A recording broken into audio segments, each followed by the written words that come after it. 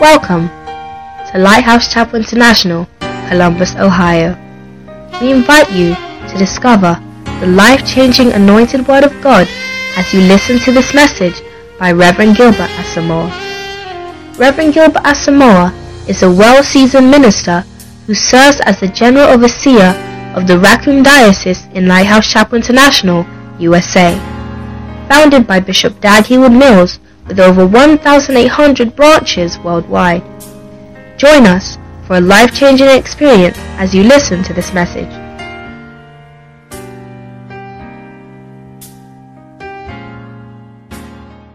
Right? Now, for Bishop so loved the people of God that he picked out a man and sent him to become a man of God here in Columbus, Ohio. This person is the reason you and I are here. He is a writer. He is a poet. He is a playwright. He is an accomplished businessman. He is an accomplished professor of the Word of God. He is somebody who is deeply steeped in the Word of God. I say it because I am a testimony to what the Lord is doing with his life. Oh, I don't know why you're still sitting. I have no idea. We have in the building with us the General Overseer of the Raccoon Diocese. We have with us the founder of this branch of Kodesh Family Church International. I don't know why you're not making some noise right now.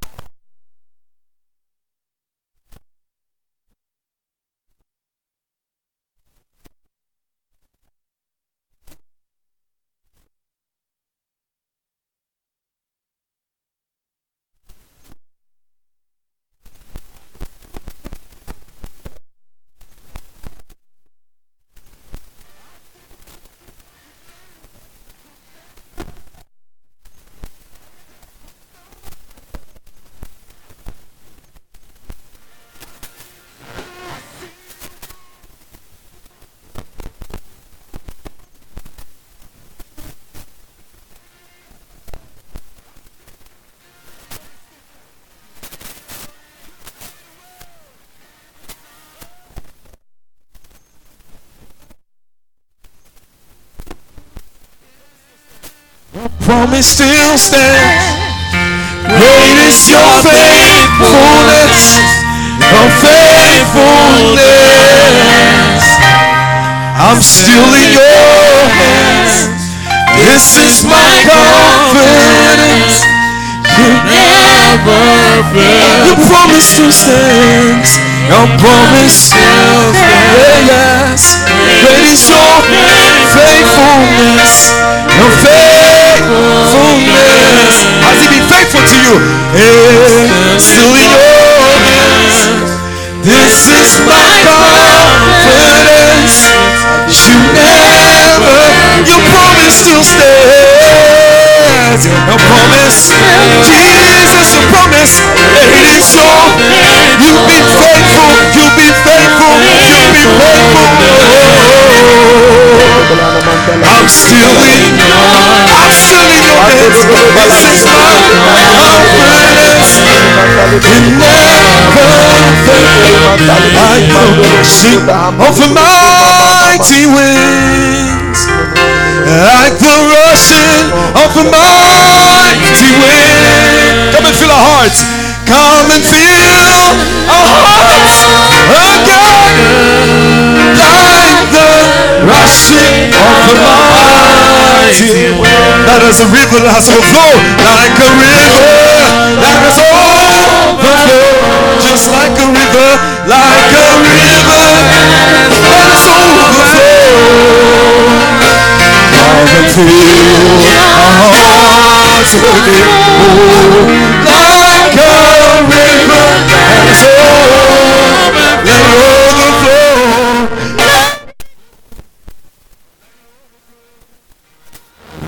Let it overflow, let it overflow, let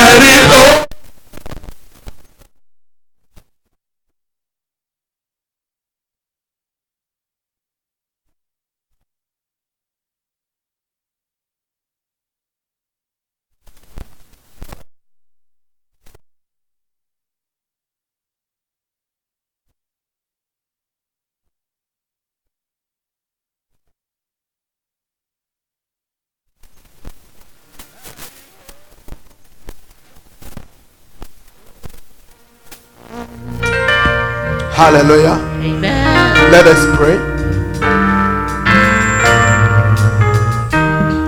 Heavenly Father, we stand on holy ground.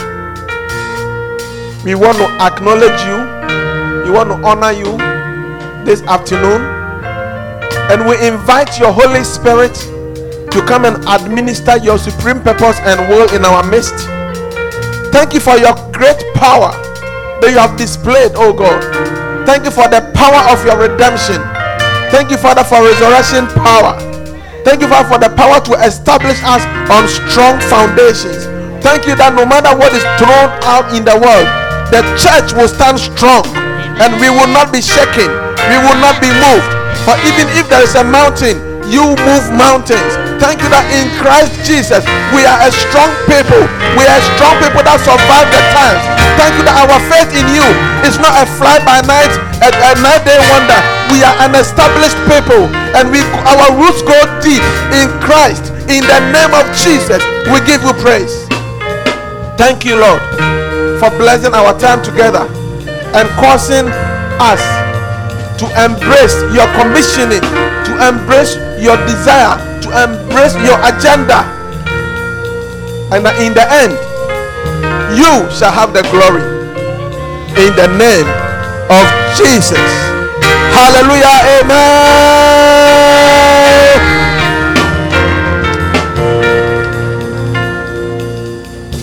Wow. You may take your seats in the presence of the Lord. Hallelujah. Amen. It's great to be home. Amen.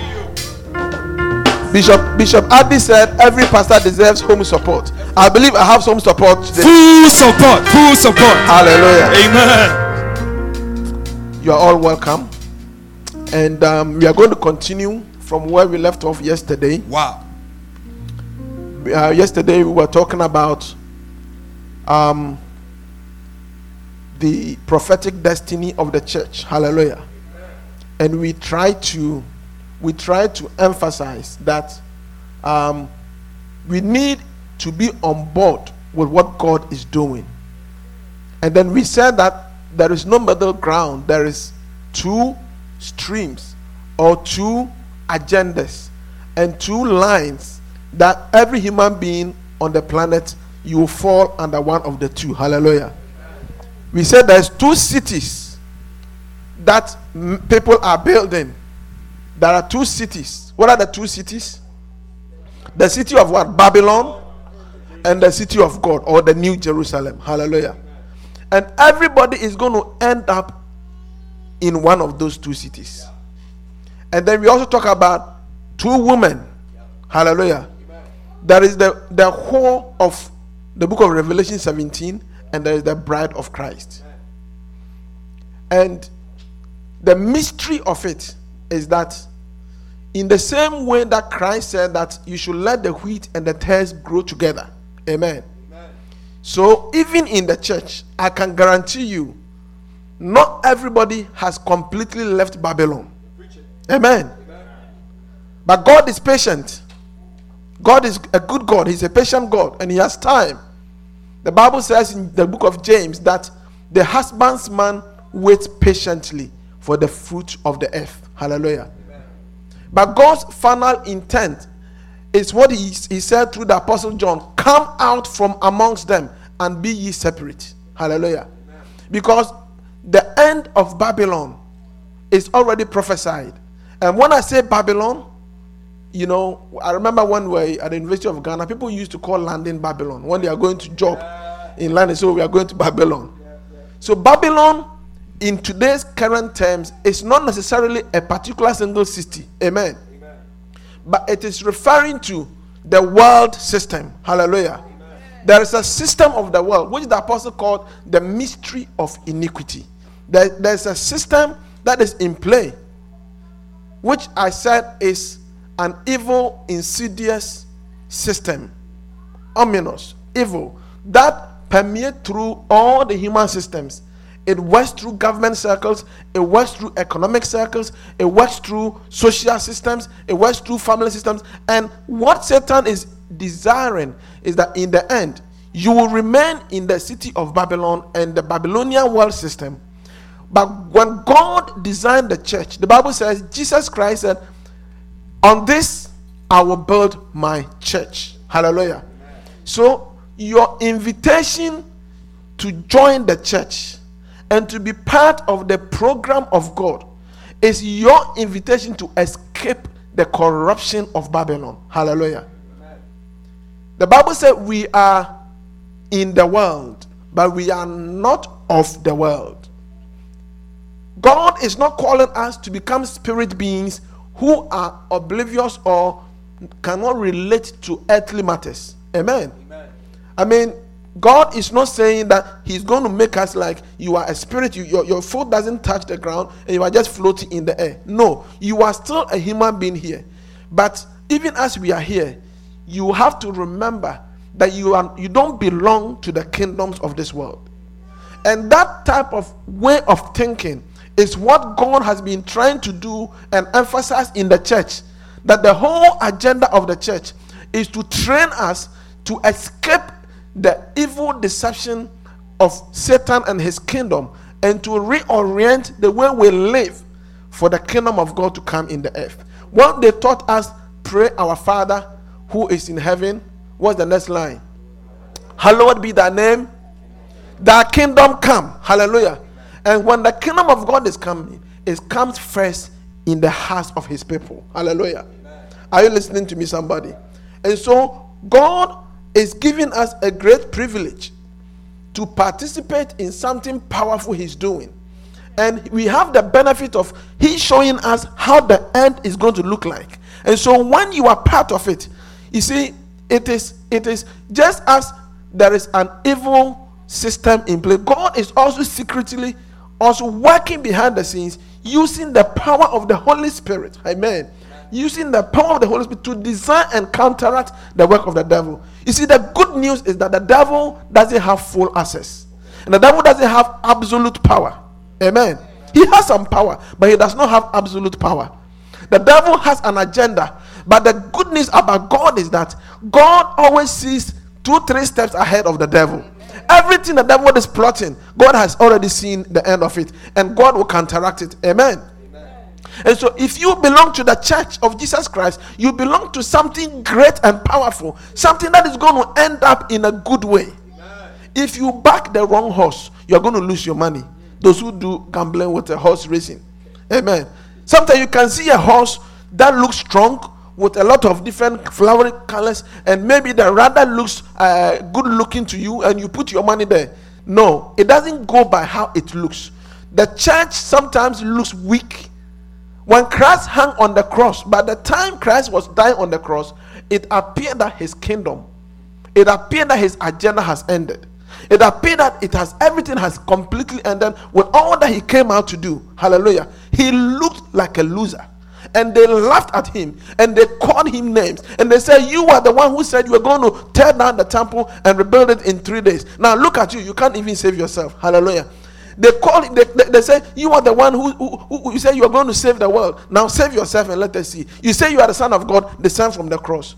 So you see that the way God does things is that he starts from something that looks weak. Hallelujah.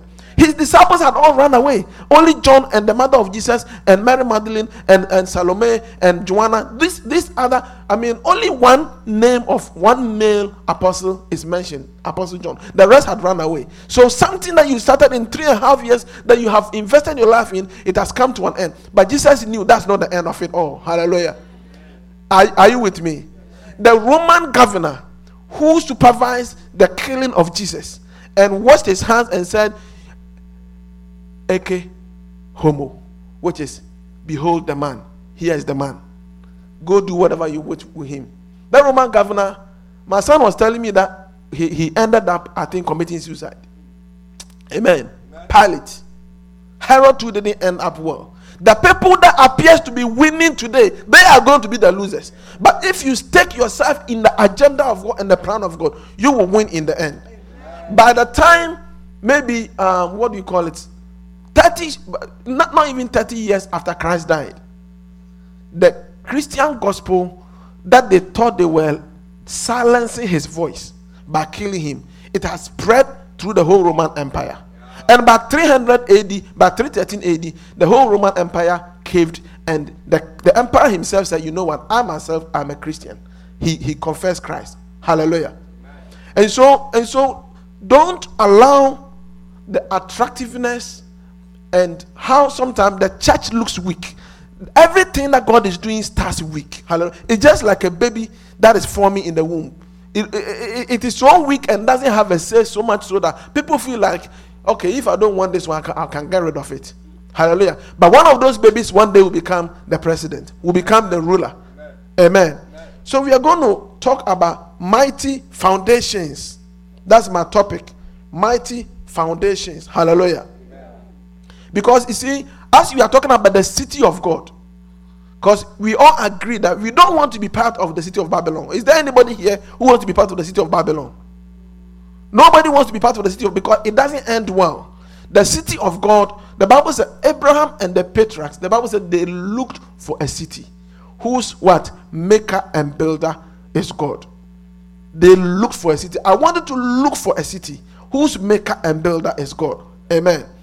And this city is going to be made up of buildings. And buildings need a foundation. Hallelujah. And Jesus said that, two people went out to build. He said that one of them built on the foundation of sand. Amen. And then another one built their house on the foundation of what? Of rock. And then what came after the building? The storm came, the strong winds came, and the rainstorm came. You see, the rainstorm will come on all. But the only way you can tell who has built the right way is the type of foundation that was used. Hallelujah. Amen.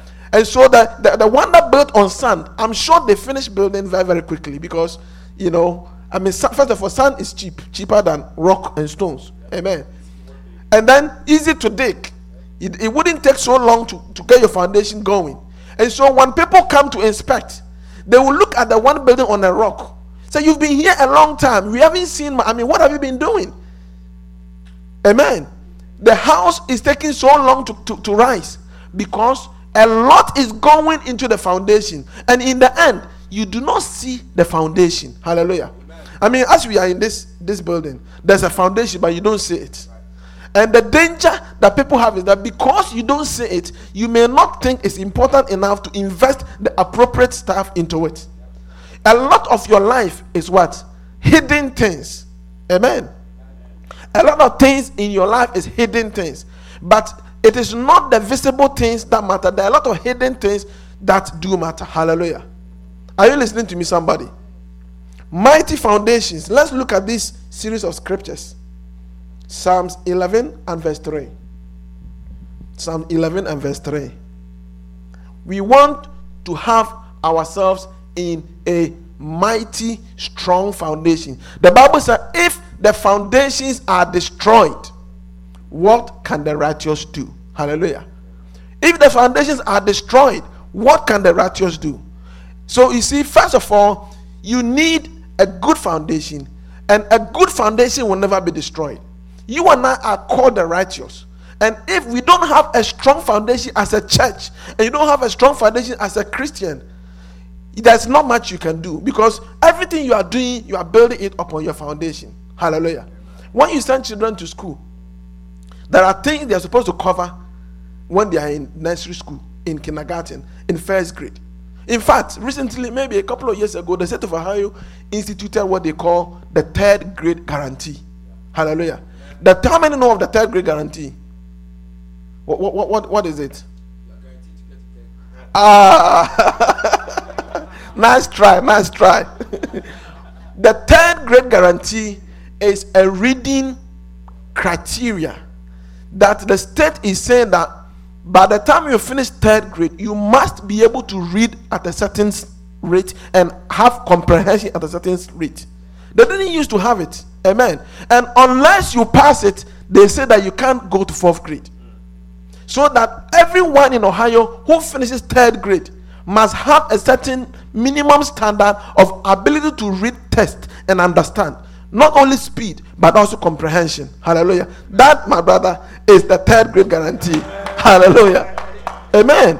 Because you see, if you cannot read and understand, and they send you to 4th grade, and by the time you get to middle school and high school, there's a lot of things you cannot what you call flow, because it is a foundation. It is an important foundation. Hallelujah. So if the foundation be destroyed, what can the righteous do? This type of question is what they call a rhetorical question. When they say what can the righteous do, it is implied that the righteous cannot do anything. Hallelujah. Let's look at another foundation. We are talking about foundations. Look at 2 Timothy 2 and verse 19. 2 Timothy chapter 2 and verse 19. We are talking about mighty foundations. Mighty foundations. Don't just look at something that is attractive. Don't just look at something that outwardly looking good. Look at the foundation of it. If you have a mother with a daughter, and daughter is adolescent or early adult, and the daughter brings somebody home, and the person is in their early 20s and is driving, what's the most expensive car? A Maybach. Mercedes Maybach. Hallelujah. So somebody who is 19 that your daughter brought home is driving a Mercedes Maybach. Amen.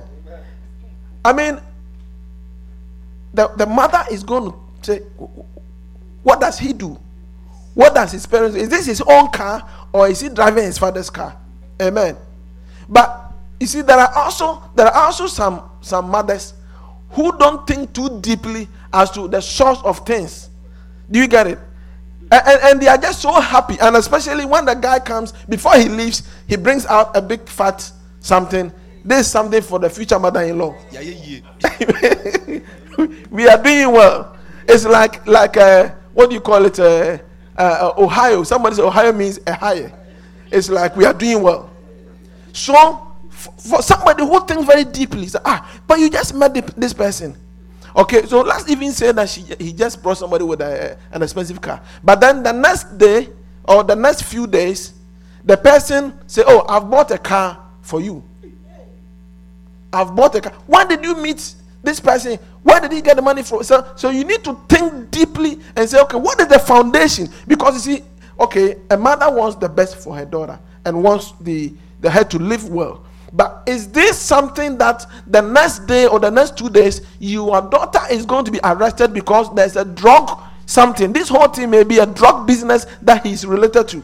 The foundation is weak. The foundation is bad. The foundation is not true. It looks glamorous and nice, but it doesn't have a long-lasting foundation. Hallelujah. Amen. Nevertheless, the solid foundation of God stands. Hallelujah. Amen. The solid foundation of God stands. Having this seal, the Lord knows those who are his. Hallelujah. And let everyone who names the name of Christ depart from iniquity. Amen. The Bible is saying that God knows that God is the solid foundation. So the starting point for you as a part of the city of God, you are like a stone. You are one stone, another stone together is making the building. Hallelujah. But if you are building, you want good material to build with. Hallelujah. And the Bible is saying that the foundation of God stands sure. The foundation of God stands sure. Let those who what? Name the name of Christ depart from iniquity. So the starting point of having a solid foundation is that if you say you are for Christ, if you say you are a believer, God is not confused. Have you heard that some people say that you can deceive a few people at a time? You can deceive some of the people all the time, but you cannot deceive all the people all the time. But let's take it higher. The Bible is saying that God knows those who are his. The Lord knows those who are his.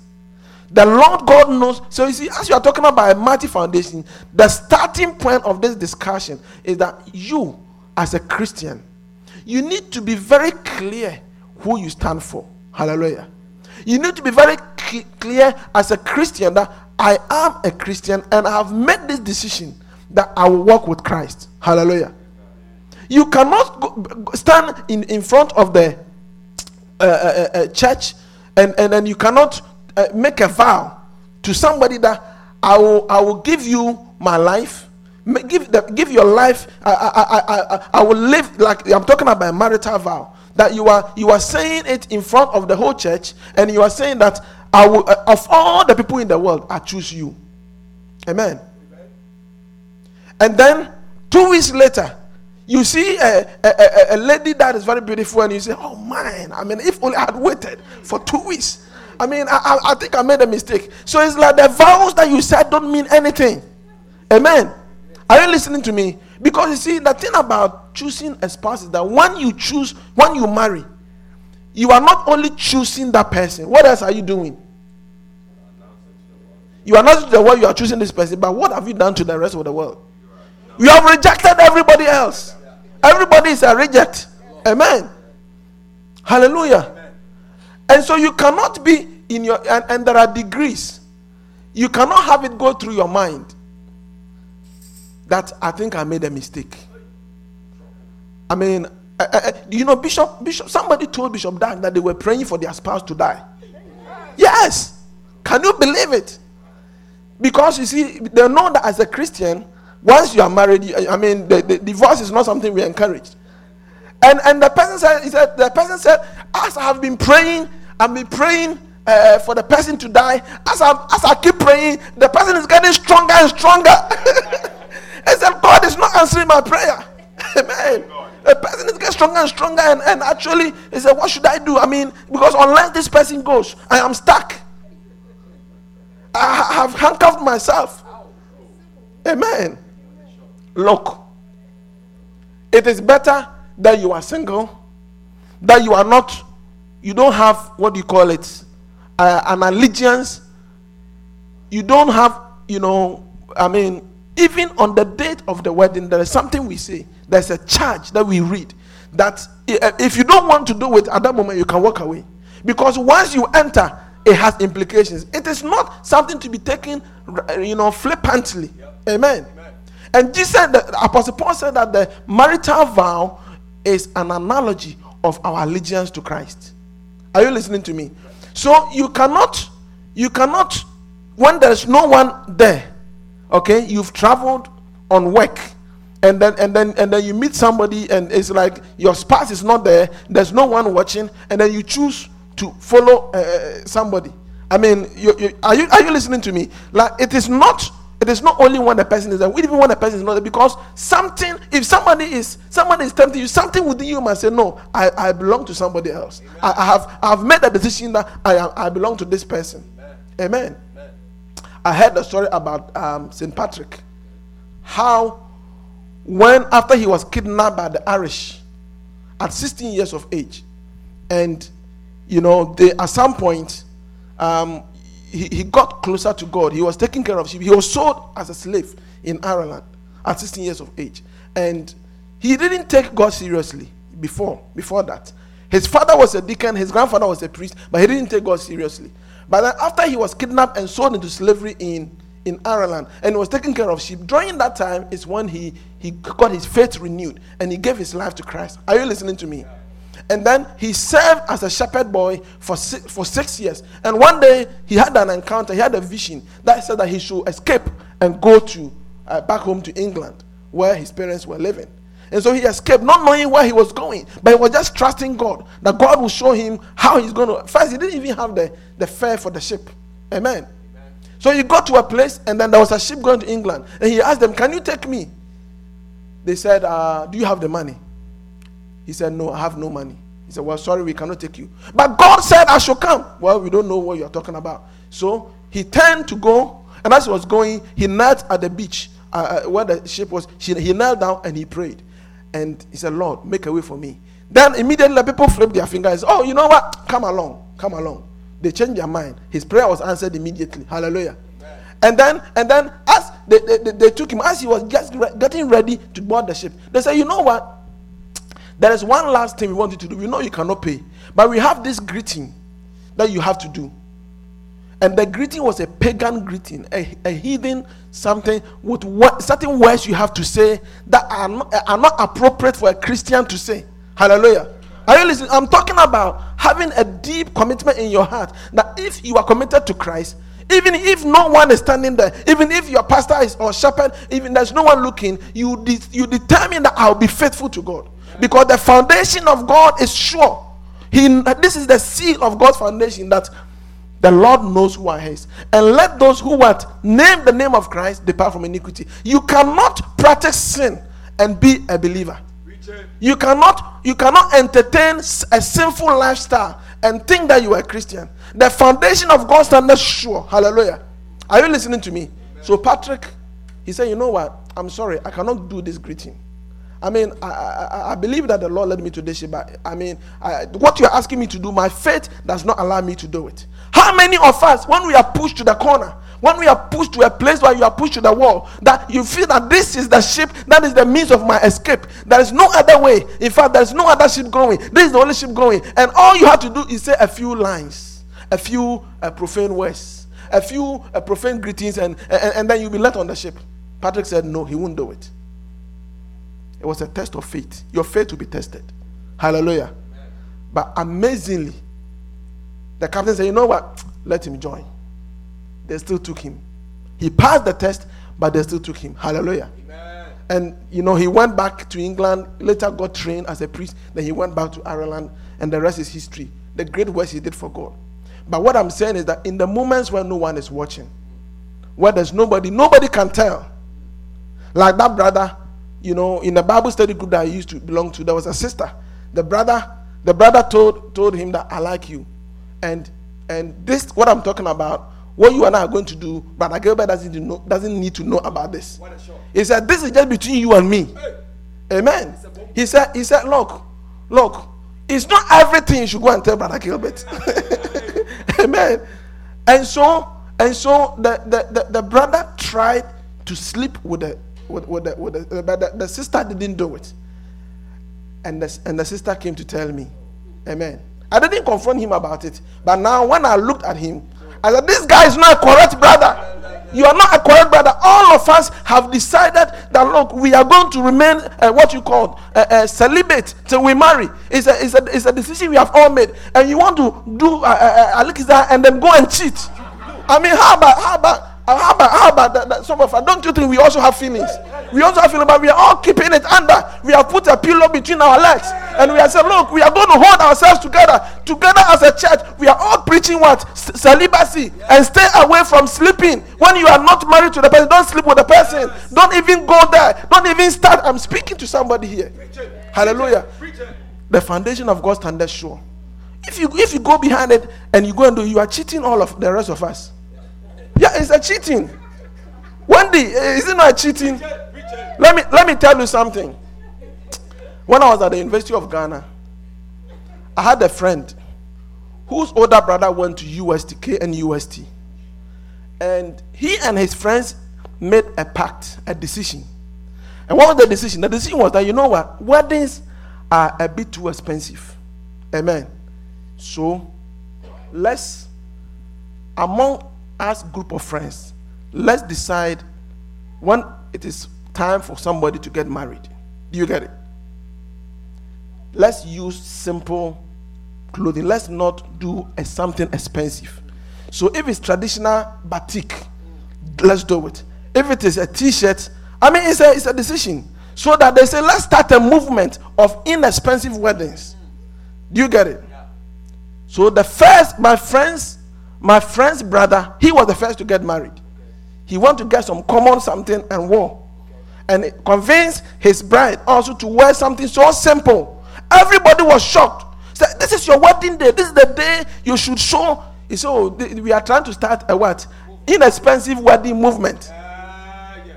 And part to the people. it went through. The next people in the group, when they were getting married, they scaled it up a little bit. It wasn't like the usual, but it was a little bit expensive stuff.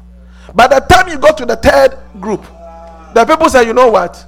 We are no more part of this agreement. They got the normal wedding stuff. So the friend said, I feel cheated. Now I cannot go back and redo my wedding. We all agreed to this thing. But you've gone behind and now you have spoiled the agreement. They say, you know what? You can do that on your anniversary. You can dress up on your anniversary. Hallelujah. So that is one foundation. Mighty foundation is the first starting point is that you yourself know who you are and be faithful to Christ. Hallelujah. Amen. Let's turn to 1 Corinthians chapter 3 verse 11. 1 Corinthians 3:11. That's another foundation. For no other foundation can anyone lay than that which is laid, which is Jesus Christ. Amen. We are talking about building the city of God. We are talking about building the church. We cannot build the church on any other foundation other than Jesus Christ. We cannot have somebody say, well, I'm a spiritual person. I may not go to church, but I'm a spiritual person. Or like you have sometimes you run into people during outreach and they will tell you, you know what, I have different approaches. There are different ways that you can get into spirituality. If you get yourself quiet and cross your legs and go and meditate, it brings you into a higher realm of spirituality. But there is no other foundation than what is laid, the foundation of Jesus Christ. Hallelujah. Are you listening to me? So you see that the foundation of Jesus Christ is very important. This ought not to be a problem for us believers. But the reality of the matter is that the world is changing so fast and so quickly that we are in a period where there are always alternatives. And sometimes, especially the younger generation, our minds sometimes waver. Hallelujah. And there are people who try to convince you that Jesus is not the only way. Do you know that it's not everything that is subject to voting or subject to what you think? Some things are not subject to voting or what you think. Sometimes some things are clear, and it is so clear that you can't change it to what you think. Amen. Like the professor who was taken to task by a philosopher, and he said this philosopher is an atheist and this professor is a Christian. And they went to lunch, and he was trying to ask him. He said, look, everything is relative. It depends on what you think. Then he asked him a question. If you are about to cross a road and a truck is coming, okay, and the truck is like the way the truck has reached, if you cross, it will hit you. At that point, at that moment, is it a question of your opinion, like it depends on what you think? Or are you going to cross? Which truth are you going to believe in? Is it your own personal truth? Or is it the truth that this truck is going to crash you? The professor said that the atheist philosopher, he stopped eating. He put he was holding a spoon, stirring the soup. He put the spoon down. He said, my friend, let's go. I think you win. Amen. Because you see, when it comes to a matter of life and death, because there are many things that you can have an opinion on, but when it comes to a matter of life and death or something that affects you personally, it is no more a matter. There is only one way. It's either the truck or you. Hallelujah. Amen. Let's look at this other scripture. Ephesians chapter 2, verse 20. So Christ Jesus is the foundation. We are talking about mighty foundations. Having been built, the church is being built on what? The foundation of what? The apostles and prophets. Jesus Christ himself being the chief cornerstone. So I need you to get this, because the other scripture says Jesus is the foundation. No other foundation can be laid than Jesus Christ. But Jesus Christ has what? He has died. He has resurrected. He has ascended to heaven. And so there are people that the Spirit of Christ is working through. Amen. And the people that he's building the church on, the New Jerusalem, the people who are going to belong to the New Jerusalem, he's building it on who? The foundation of who? The apostles and the prophets. Hallelujah. But it is not without Christ. Christ is the chief cornerstone. And so what you have is that we cannot remain in the air talking about imaginary things.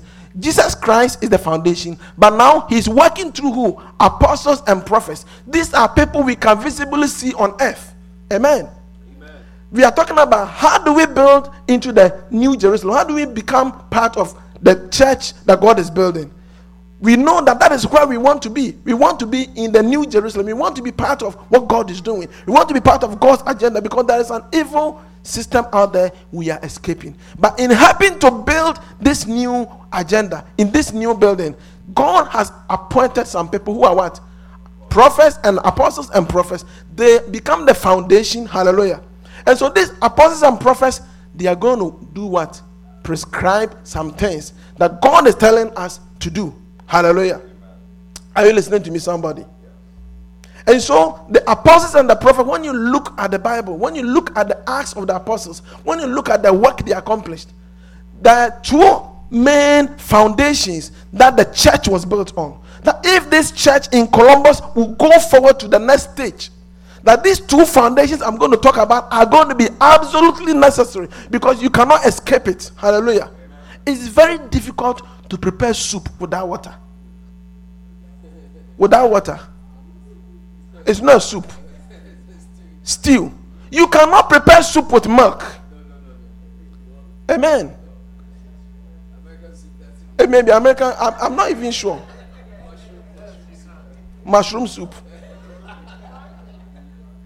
Say, what type of soup? Broccoli soup. But it's got to have a liquid. Amen. It's got to have a liquid. There are some things that are, the French will say, sine qua non, without which you cannot do that thing. Amen.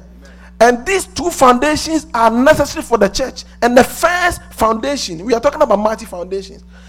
You see, often we talk about things in general terms, but then you need to come to practical level. Hallelujah. Because Jesus Christ is the foundation upon what the church is built. But Jesus is where? He's up in heaven.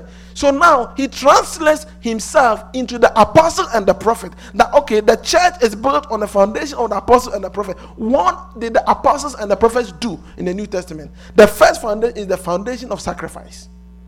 Hallelujah. The foundation of sacrifice. Look at 1 Corinthians chapter 1 and verse 18. You cannot have anything if you are not willing to sacrifice. You are not willing to. You cannot have anything if you are living by yourself and you feel lonely all the time. Do you get it? What are the reasons why people may get a roommate? It may be that they want a companion, want somebody, or sometimes they cannot afford the payment. Hallelujah. So maybe you don't want to say you are lonely. So let's say you couldn't afford the payment. So that's the reason why you want a roommate. So that the person comes in to help pay for the rent. Is that not so? But you see, as soon as you bring somebody to come and live with you, there's a saying that come and live with me means come and fight with me. Have you heard that expression? You have not heard that expression. Brahmiantina is Brahmianko. You've not heard that expression? Oh, it's an expression where I come from. Amen. And so here's the deal. The person who you are bringing to come and live with you is going to help you, maybe with house cleaning, with a bill and things. But the fact that they have come, there has to be something about you you should be willing to give up. I mean, you like your privacy. The way you operate. As soon as you finish eating, you wash the dishes. But this person has been trained in another camp. Do you get it? They don't do dishes immediately. It's a taboo. It's a taboo. The dishes have to turn green before you wash it. That is and so now, in order for you to live with this person, you have to sacrifice. And of course, you can have a discussion. Okay, let's not go the green way. Let's have a middle ground. But if you want your privacy, if you want your things a certain way, then live by yourself. You cannot have anything without a willingness to sacrifice. Amen. For the message of the cross is foolishness to those who are perishing. You see, it's been a while since I've been here preaching on Sunday morning, so I'm actually not in a hurry. You realize I've not been looking at the time. I'm not in a hurry. If you have to go to work, you can get up and go. But I'm actually having split 30% of my message so far. So I'm feeling free. If I go and visit some other place where I feel there's a pressure or something, Bishop want to preach at a place. He said after the message was over, the host pastor called him and they gave him a strong warning. Never preach like that here again. But here I'm feeling free. Hallelujah. The message of the cross is what? Foolishness to those who are perishing, but to us who are being saved, it is the power of God. The message of the cross, Jesus Christ, whoever wants to come after me should do what? Take up your cross and follow me. But you see, the cross speaks to what? It speaks about what? Sacrifice. It speaks about suffering. It speaks about pain. Who in their right mind would invite pain and suffering? That is why it is what? Foolishness. If you tell somebody you have to bear a little pain, you have to go through a little suffering for Christ, like Apostle Titus, who was a spiritual son of Paul. Do you know Titus had a Greek father and a Jewish mother? So he was like a half-breed. Do you get it? And it is part of the Jewish tradition that every male born is what? Circumcised. But Titus, his father was not Jewish. So he was not circumcised when he was a baby. Are you there?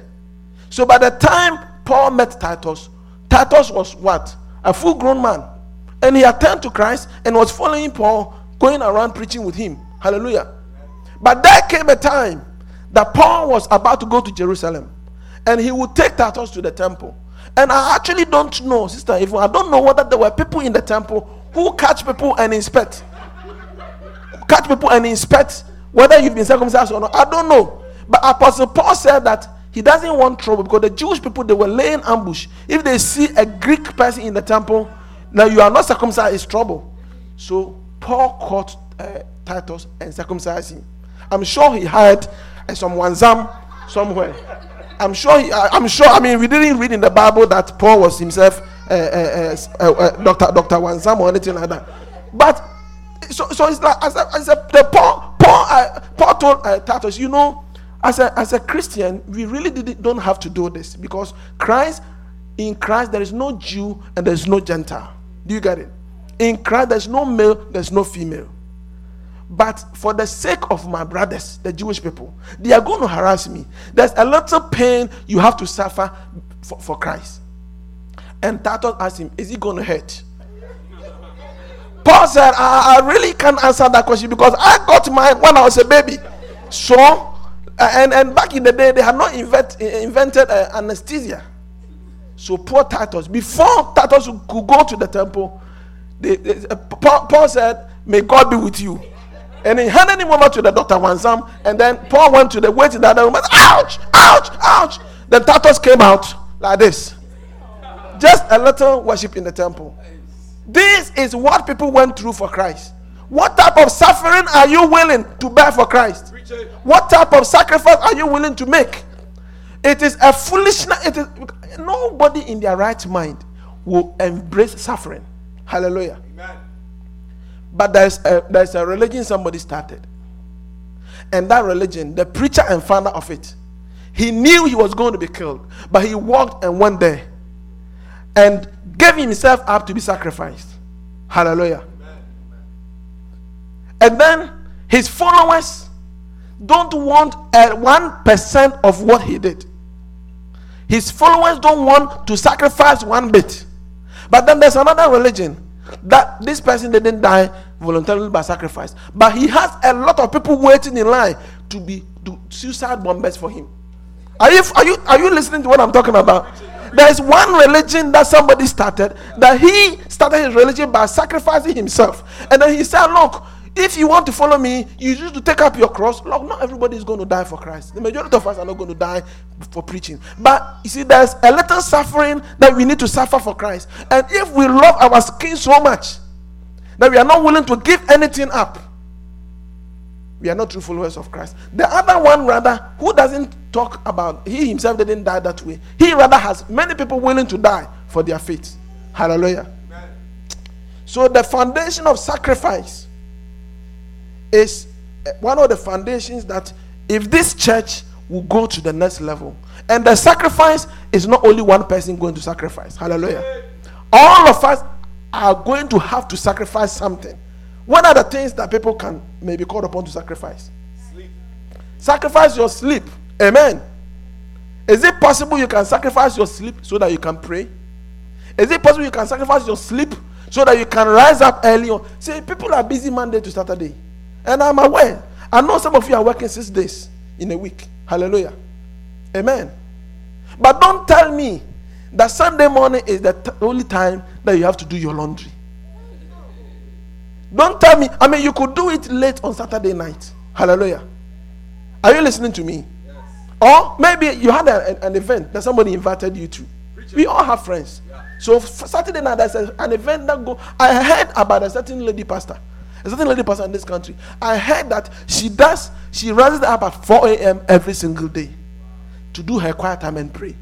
And I was impressed. And I hear that it does not matter what happened the night before. She has made the appointment with God that 4 a.m. every day. So even if we attend annual pastors meeting and the meeting closes at 3 a.m., she will still wake up at 4 a.m. and do her quiet time.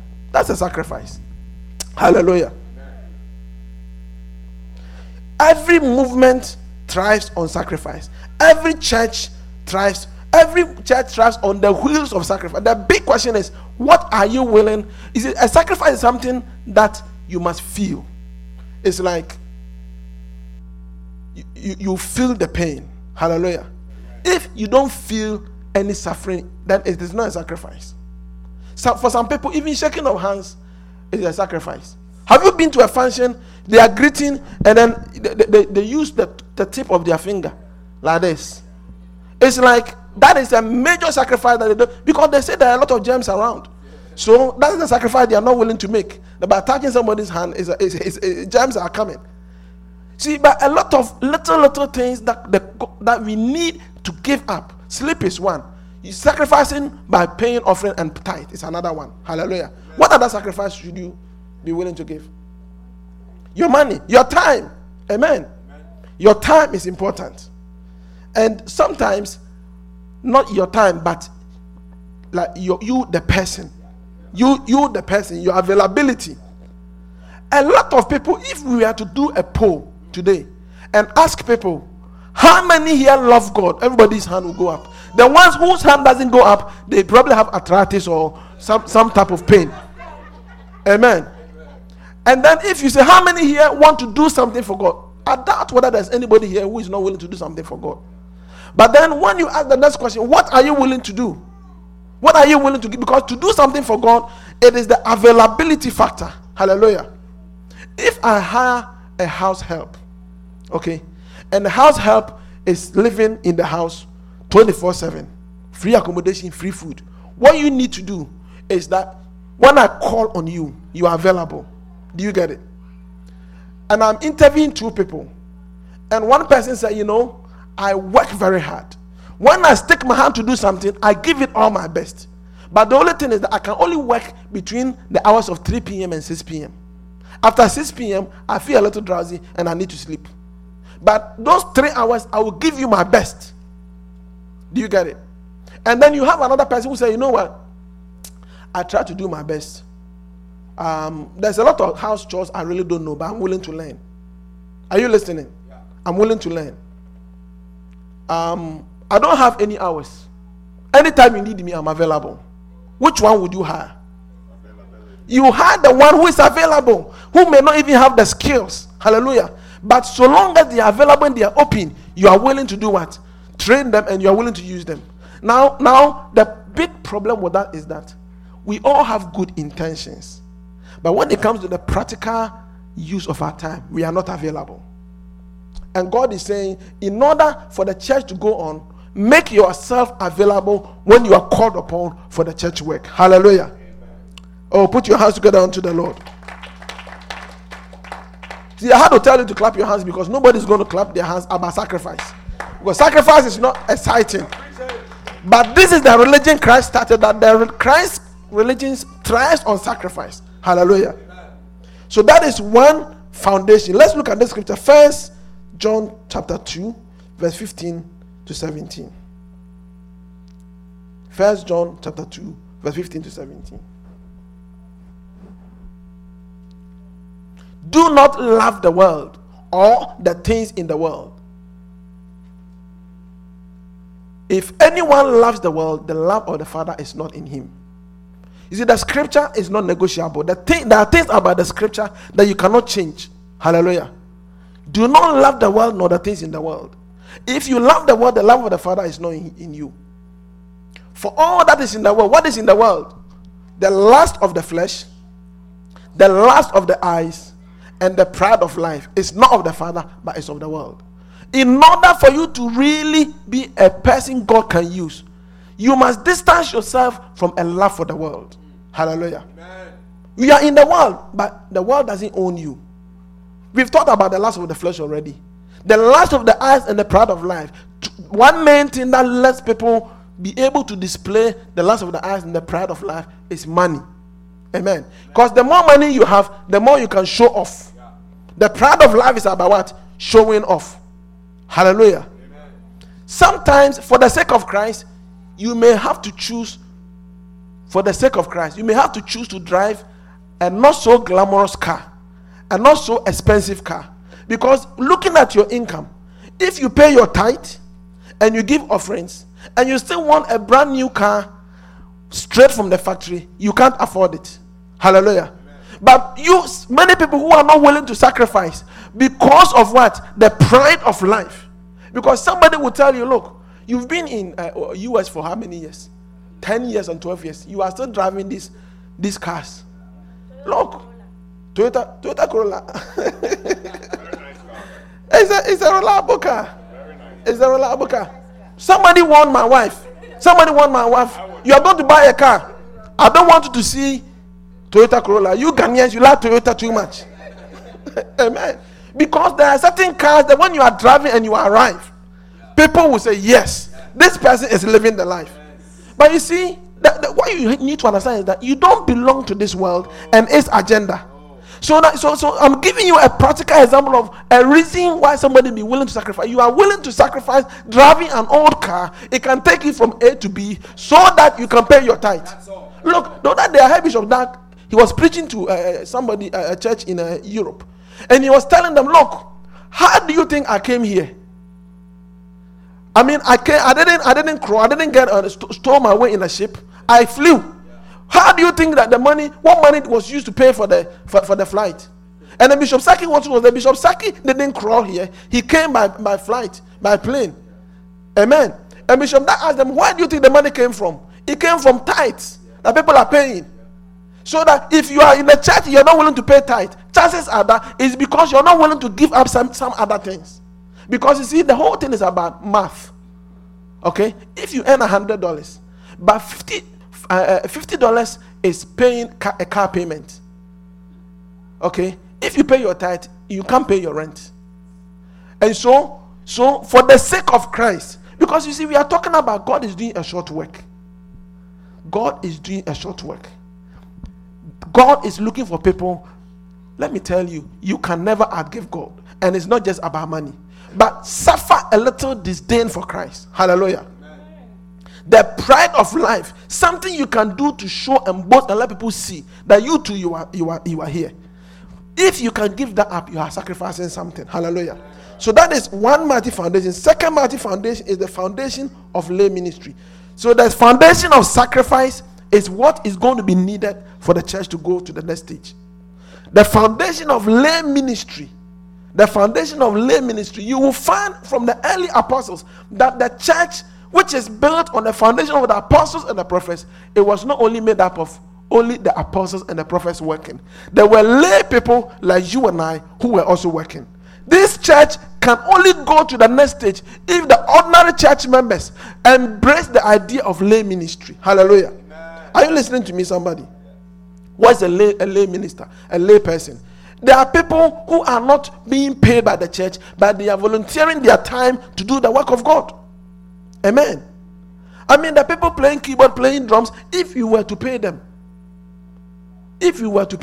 Bishop had a meeting in South Africa, and in one pastor's church, and he said, why are the instrumentalists? They said, well, unless we pay them, they won't play.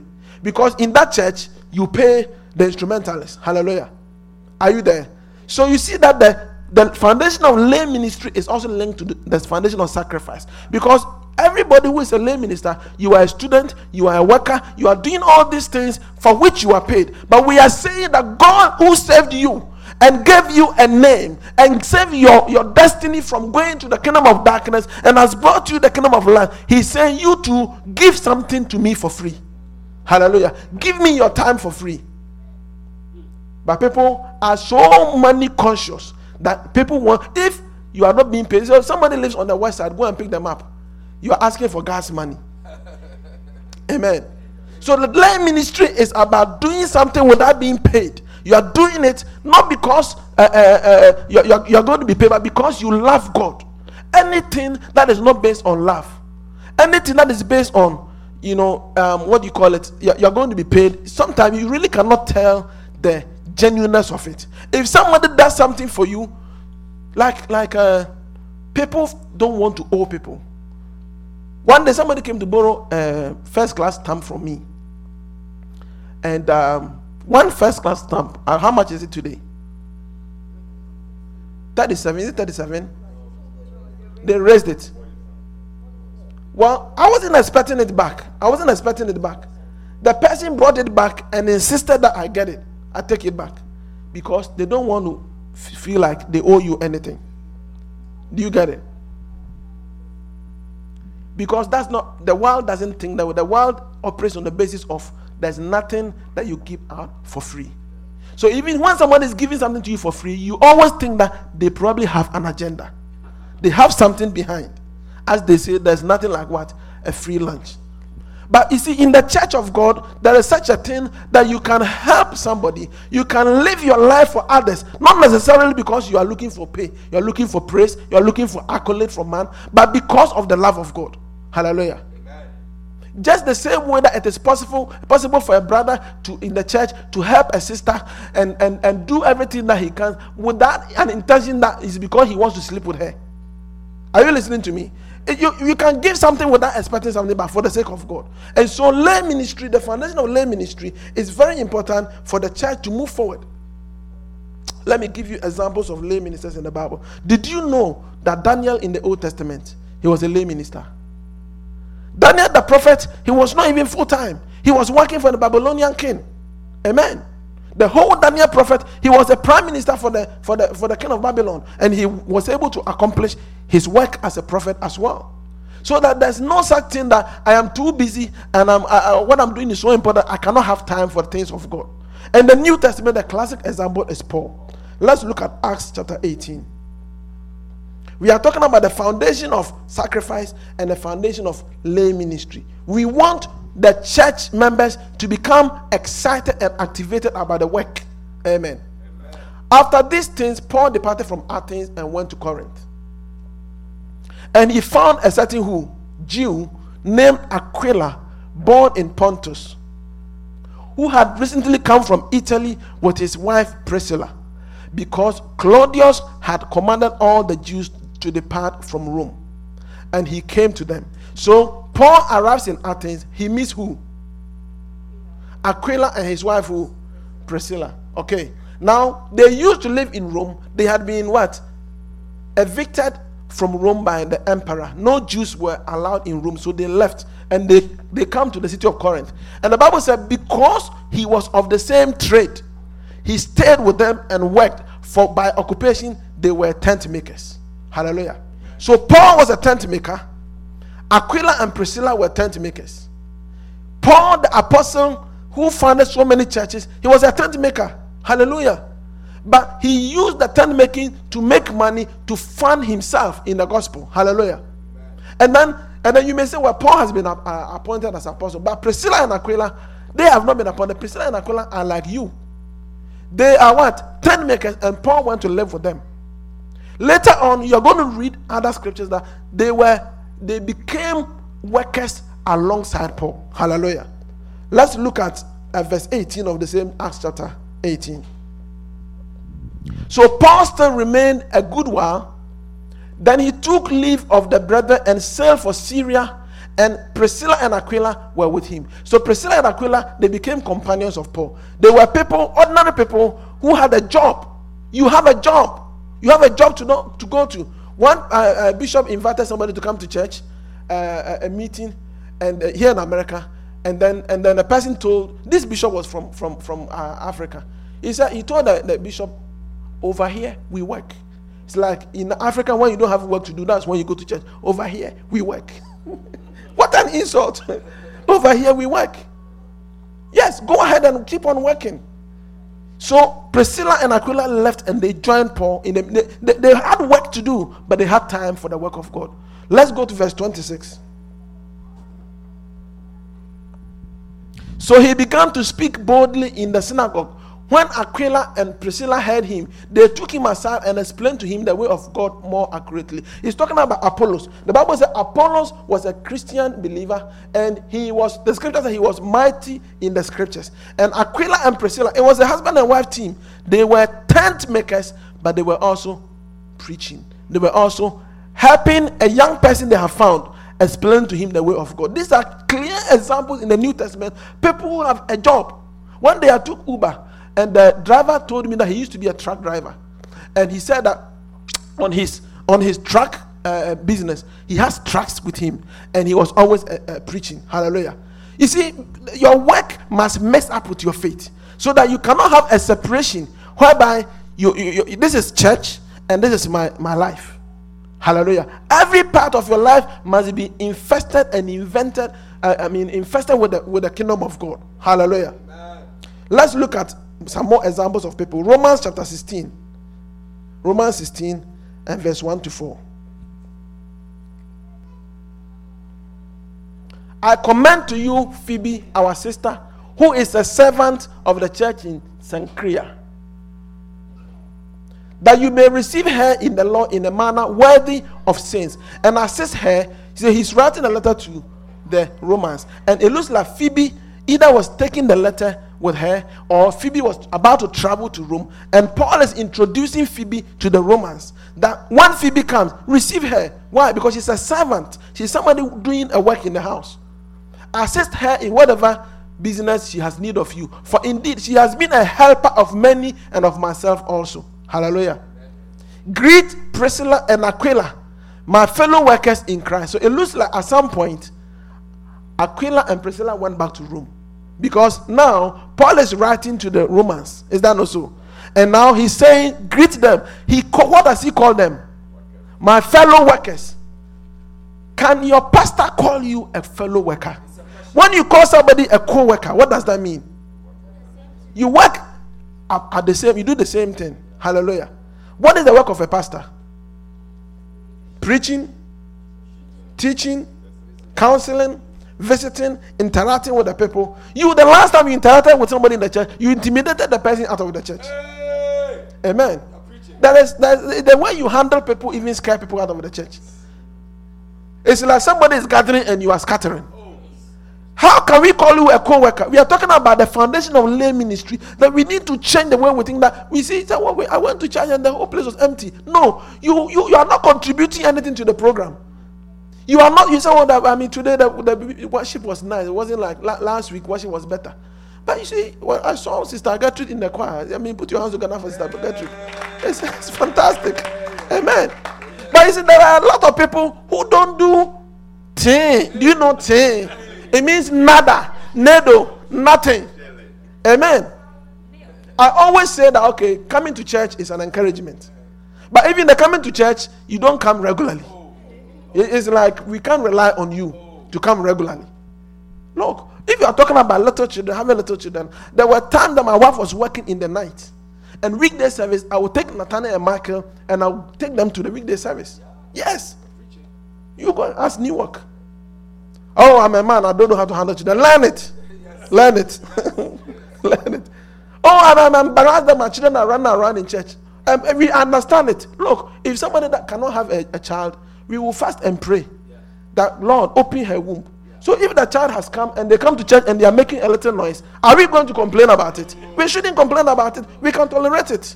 Hallelujah. Amen. What I'm saying is that the work of God is not a one person's work. For Paul to say, these are my fellow workers, it means that there were people who were supporting him. Amen. You see, you don't like my message, but I will preach it. How many times would I get a chance to come and preach? I will preach it. I'm feeling free, and this is home ground. Amen. Home support. Home support. Hallelujah. What about works? Be a fellow worker. Be a fellow worker. Let's look at, these are all good examples, but there are bad examples. 2 Timothy chapter 4 verse 10. 2 Timothy chapter 4 verse 10. For Demas has forsaken me. This is Paul writing to Timothy. Demas has what? Forsaken me. Why did Demas, when he said he has forsaken him, what used to be the case? He used to be a helper of what? Paul. He used to be one of the company of Paul, going from place to place, traveling, doing things. He used to be somebody that Paul could rely on. Amen. That some work needs to be done. And when you cast your eyes from left and right, this name comes to mind. But a time came, the Bible said Demas forsook Paul. Why? Why did Demas leave Paul? Having loved this present world. Many people who cannot be faithful in church is because they love this present world. And the problem is that not that they don't love, they love Paul. And they also, how many women will be happy that your husband loves you, does everything for you, but then he also loves this other lady? No. He gives you everything you want. He gives you everything you want. Except that he also likes this other lady. And this other lady is single. He also needs help. He also needs somebody. I mean, if the husband tells you, how can you be so wicked? I mean, I'm with you all the time. And just a little time I'm giving to this sister. Just a little time, a little time I'm spending with this sister, and you are complaining. Small micro. Amen. You're preaching. How many ladies are going to buy that BS? No, but you are greedy. You are greedy. I mean, you are selfish. You are selfish. He's just trying to help her in certain areas that she needs help. You say no, but he gives you everything you want. But how can you be so insensitive to other people's needs? How can you be so insensitive to other people's needs? You don't like that. You don't like that. It's an open marriage. Many Christians are living an open life. Many Christians are living. Demas love this present world. I'm sure when Demas was leaving, he didn't tell Paul, Paul, I don't like you anymore. He still likes Paul. But the thing is, which one has a more sway on your heart? The present world had a greater sway on. So Demas looked at Paul in the face and said, Paul, I'm sure he was crying when he was leaving. Paul, I appreciate everything you've done for me. I mean, I remember when I was an unbeliever and I was with this gang and you came and preached and I got born again and I started following you. I mean, I really appreciate. I remember when I didn't have money, how you organized the church to raise an offering, my rent to be paid. I remember all this thing you did for me. So it's not that I don't remember. But you see, Paul, life must go on. You see, the church is not the only thing going on. I mean, look at me. I'm a young man. I mean, I need to have a life. And when I look at you, Paul, you decided not to marry. That's your problem. Okay? That's your problem. You decided to be a preacher. I didn't decide to be a preacher, so I followed you enough. So, Paul, I will see you in heaven, okay? I will see you in heaven. He said bye-bye to Paul very sadly because he loved this present world and went to Thessalonica. I don't know what was in Thessalonica. I don't want you to be a Demas. I want you to be a Timothy or a Titus. I want to be a person who is willing to be a worker in the house of God. Hallelujah. Somebody is saying that exactly what work are you talking about? Because we are talking about what? The work of what? The work of what? The work of God. Every stage of the church, every stage of everything you are doing, there is what is most important. Hallelujah. I mean, if you are preparing soup and you already have all the ingredients, do you get it? But at the time you are about to start cooking, what do you call it? The power to the stove is off. The breaker, you need somebody to go where? To the basement and turn the breaker back on. That is what we need. We don't need tomatoes at that time. We need somebody to go and turn the power on. Hallelujah. And I'm going to read a scripture from Isaiah chapter 40. And I'm going to tell you one thing that this church needs more people to help in. Isaiah chapter 40 and verse 10 and verse 11. We are talking about the foundation of sacrifice and the foundation of lay ministry. Behold, the Lord God shall come with a strong hand. The Lord God or Christ shall come with a strong hand. Jesus is the head. We are the body. So why are his hands? It's us. He will come with a strong hand. His arm shall rule for him. Behold, his reward is with him, and his work before him. What is the work God wants to do in the church in Colombo? What work is God looking to do? He will do what? Feed his flock like a shepherd. Hallelujah. Amen. Are you paying attention? Yes. He is what? Going to feed his flock like what? A shepherd. He will gather the lambs with his arm. Amen. Amen. He will carry them in his bosom and gently lead those who are with young. Hallelujah. Amen. So the work of God, as we know it in Lighthouse, we have the PVCI acronym for the work of God: prayer, visitation, counseling, and interaction. But here's another one that Bishop later talked about as how we can define the work of God. Okay, it is feed, gather, carry, lead. Go with me: feed, gather, carry, lead. Once again: feed, gather, carry, and lead. Feed is like teaching, and the teaching is not only for the one standing in the front and teaching. You must yourself get in the word of God, and you must be one of the people who help the pastor counsel people. Somebody is going nuts, somebody is angry, you bring a verse. You feed.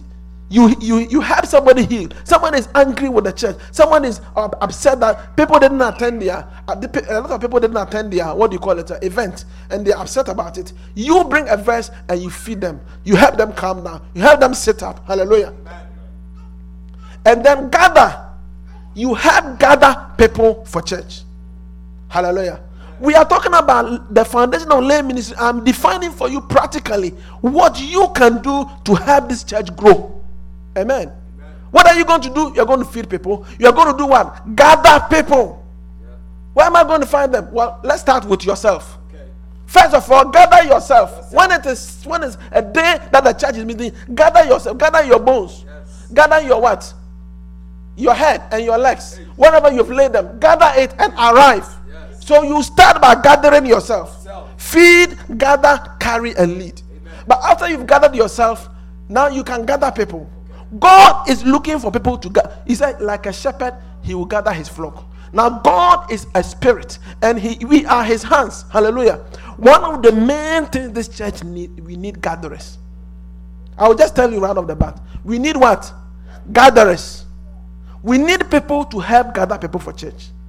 We need to gather existing church members, as well as what? Other people who are not members of the church yet. When something is going on in the church, in fact, every Sunday something is going on. Every Sunday is a special service. It doesn't have to be a day that a visiting minister has come. Every Sunday is a special service. You must engage yourself in gathering people. Hallelujah. And if you know somebody who, when it's time for church, they don't want to come, make it a point that, look, we are all tired. We all went to this program Saturday night. We are all tired.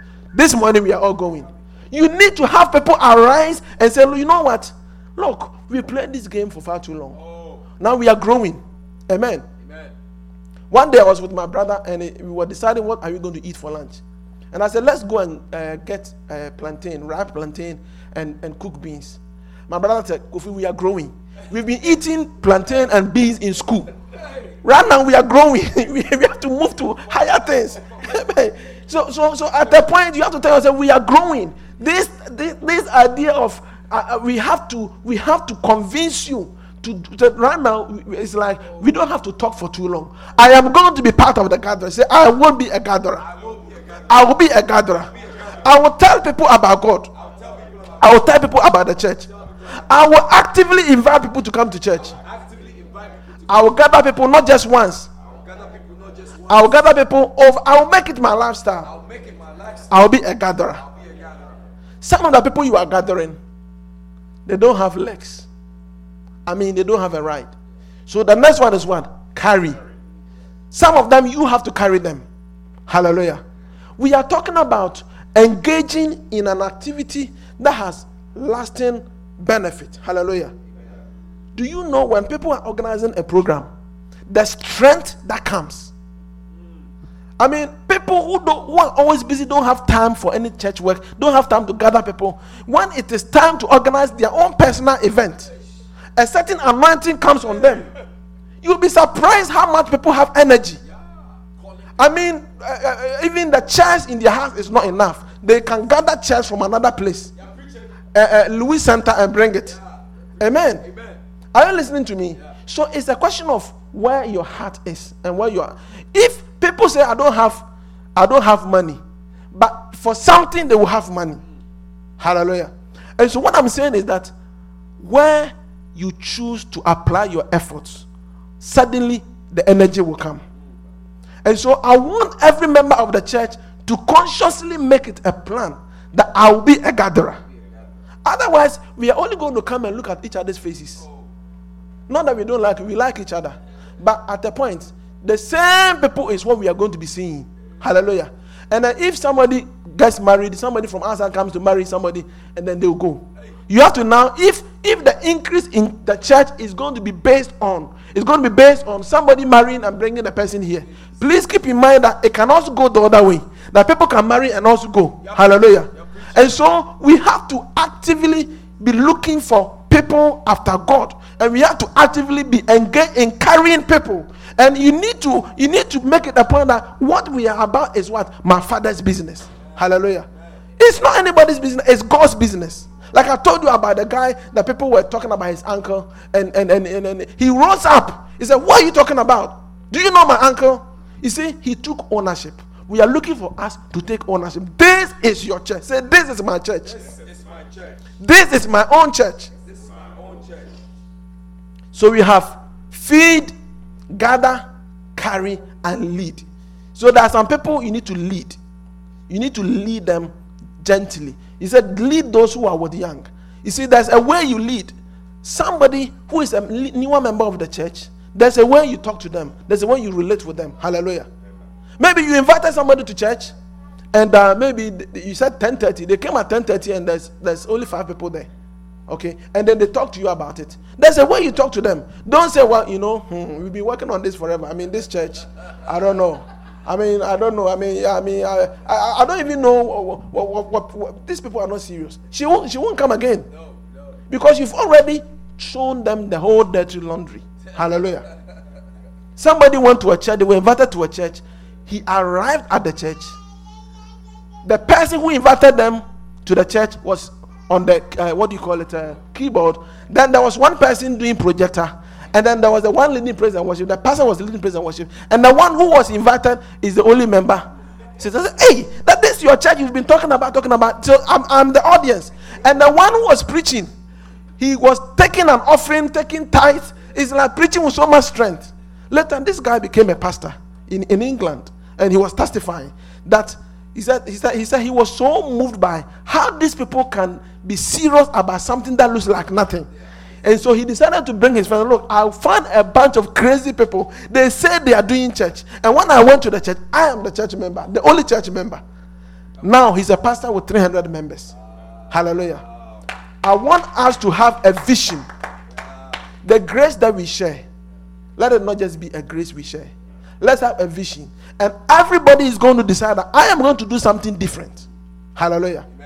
Amen. When you attend some of these workshops, then they will ask, what different thing are you going to do as a result of attending this workshop? In conclusion, let me tell you this. Your invitation to work for God is your opportunity to escape the ominous, insidious, evil, spiritual world system that is called Babylon. Don't think you are doing anybody a favor. Don't ever think you are doing anybody a favor. Your protection and your own blessing lies in putting your hand in the plow and helping build the church of God. Stand up to your feet. What a work. What a work. I want you to begin to pray and ask God for grace to come upon you. Thank you, Jesus. Help us, our sovereign Messiah, Lord of lords and King of kings.